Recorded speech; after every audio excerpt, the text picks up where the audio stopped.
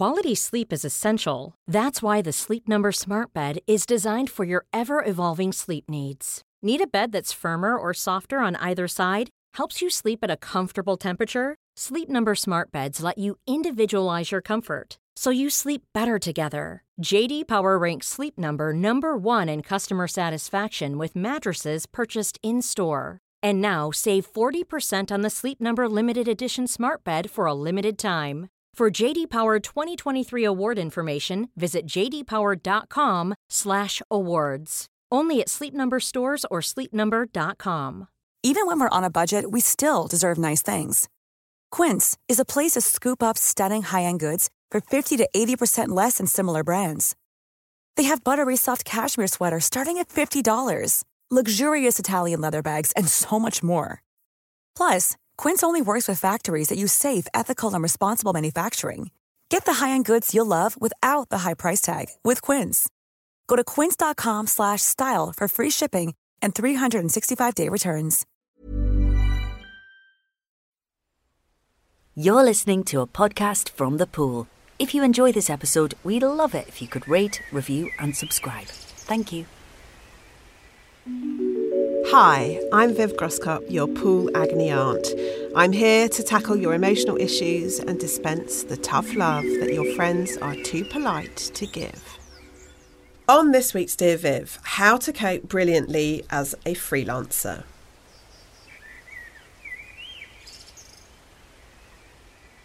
Dear Viv, after years of working in a full-time role, I've handed in my notice to go freelance. I'm really excited about the new opportunities waiting for me, but I'm also quite terrified of what's to come. I've heard lots of stories of freelancers waiting months to get paid or struggling to find any work at all. I've got some regular jobs lined up already, so I know I'll be able to pay my rent and bills at least, but I do need to pin down some more work, as ideally I'd like to match my current salary. This might be unrealistic at the start, but I'm going to try. I know you've talked before on the podcast about working for yourself, so I suppose I'm just wondering if you had any advice. Thanks so much. Oh, dear new freelancer, welcome to the ranks of the pyjama wearers. I'm only joking, I wish. I very rarely wear my pyjamas during the working day, as I do not think it is good for the morale of the staff when the staff look in the mirror. Well, as you suggest, you have come to the right place with this request, which is one we receive actually on a regular basis on Dear Viv. Advice about how to strike out on your own, have a creative career, start a side hustle, go freelance. I feel more qualified to answer this question probably than any other question that might ever come into Dear Viv, as I have been a freelancer for almost 18 years, almost since before the internet was invented and certainly since before social media. I took voluntary redundancy from an office job in 2001, thinking that I would try freelancing for 6 months and then look for a job. Well, nearly 2 decades later, here I am, and I never did look for that job. Interestingly, I shared even then a goal with you, and I suspect it's a goal many freelancers have. One of my main criteria in judging freelancing as a success was to make the same amount of money at least as I had made in my office job. I honestly don't think that's an unreasonable goal, but there are things I wish I'd known about the different ways you can calculate this. So let's split freelancing into 2 areas of concern that you've brought up. 1, pitching for and landing work, and 2, money. Obviously, they're interlinked, and I'll get into the availability of work and stress around that in a second. But first of all, let's talk about money and let's get practical. One of the most important things to understand as a freelancer is the difference between net income and gross income. This is really key so that you don't undercharge for your work and so that you save enough money to pay your tax bill at the end of the year. And by the way, I really recommend budgeting for an accountant.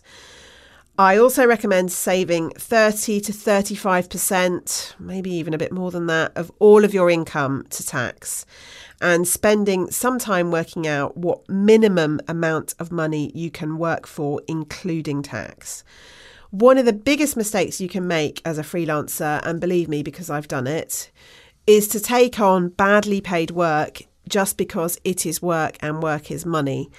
In the short term, it might be work and it might be money, but in the long term, it's stopping you from finding the better paid work that will make freelancing work for you. It's a hard one to get your head around, but at some point you will find there are some pieces of work that you can't actually afford to do because they will cost you too much in terms of time, money, and opportunity. And so I come to one of the toughest and biggest challenges of freelancing. How do you know what sort of work to pitch for and whether to take on certain jobs or not? Well, I would say depending on your industry, a lot of this is trial and error. There will be certain people you work for lesser fees because there's some other advantage, contacts, visibility, prestige, and other people you work for larger fees for other reasons. The work is particularly difficult or specialist or has fast turnaround, for example. So I think my main advice is be kind to yourself about this. Try and give yourself a bit of leeway financially in the first 6 months, if you possibly can, to allow yourself to make some experiments with all this and make some mistakes. Sometimes it can take a while to work out what really counts as worthwhile work. Sometimes you'll take on a job and it will be badly paid and it will take you 5 times as long as you thought it would. Other times you'll take on a job and it will be much easier than you expected. This is all totally normal, and it just takes a while to get a knack for estimating which category the work falls into. All of this goes towards saying that one of the best pieces of advice I ever received as a freelancer was this: manage your morale. When you don't have any colleagues or a regular office space, freelancing can feel quite lonely and difficult, and you may end up talking to yourself. You may end up even talking to your inbox, which is what I do. Please don't tell anyone. It's really important to manage your morale by making sure that you have regular meetings and collaborative moments, that you do fun things, that you schedule downtime, that you do some of the things that you can only do because you're a freelancer, like going to the cinema in the day. It's good to spend time with other freelancers and swap war stories and contacts, but it's also good to keep up with office friends and spend some time in their space occasionally if you can, just to remind yourself of what it's like and to get some adult company. Managing your morale, as you suggest in your letter, is also key when you're chasing money and pitching for work. You need to stay upbeat in order to maintain a constant stream of ideas about the content of your work and the people you can contact. But don't be put off, I would say, by horror stories about people taking forever to pay. You can set up systems that minimise the risk of this. You can write pay within 14 days on all your invoices and chase them a week later. I'll also drop the words virtual assistant in here in case you end up making very good money and you can hire an assistant. Other people can chase this stuff for you. Also, I would say talk to other freelancers and get to know who's very slow at paying up, and don't take it personally.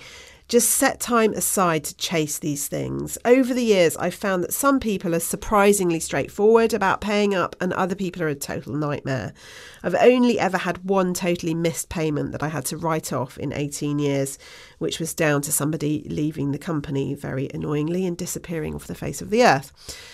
The last thing to bear in mind, I would say, is that some people are freelancers for life and others are freelancers temporarily or even by accident. I turned out to be in the first category, freelancer for life, as I love the independence of working for myself. So make sure that you're using your freelancing to do what you want with your life.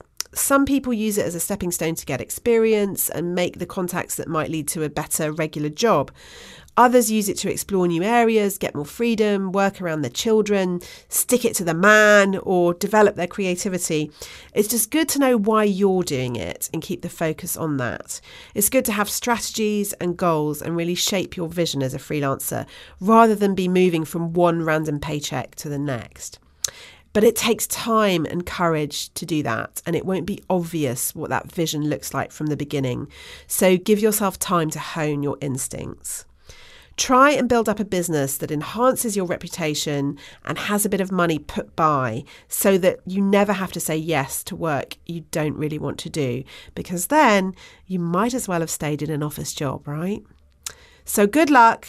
Don't believe the horror stories and find a friend or a partner who really likes dealing with an IT crisis. All the best to you now that you're as free as a bird. That's all for today. If you have a problem you'd like to submit, please send your email to dearviv@thepoolltd.com or tweet us at thepooluk. Thanks for listening. Join us again soon. And sign in to thepool.com, where you can get more content specifically made by us for women like you. We hope we see you there. Planning for your next trip? Elevate your travel style with Quince. Quince has all the jet-setting essentials you'll want for your next getaway, like European linen, premium luggage options, buttery soft Italian leather bags, and so much more. And is all priced at 50 to 80% less than similar brands. Plus, Quince only works with factories that use safe and ethical manufacturing practices. Pack your bags with high-quality essentials you'll be wearing for vacations to come with Quince. Go to quince.com/pack for free shipping and 365-day returns. Imagine the softest sheets you've ever felt. Now imagine them getting even softer over time. That's what you'll feel with Boll & Branch's organic cotton sheets. In a recent customer survey, 96% replied that Boll & Branch sheets get softer with every wash. Start getting your best night's sleep in these sheets that get softer and softer for years to come. Try their sheets with a 30-night guarantee. Plus, get 15% off your first order at bollandbranch.com. Code BUTTERY. Exclusions apply. See site for details.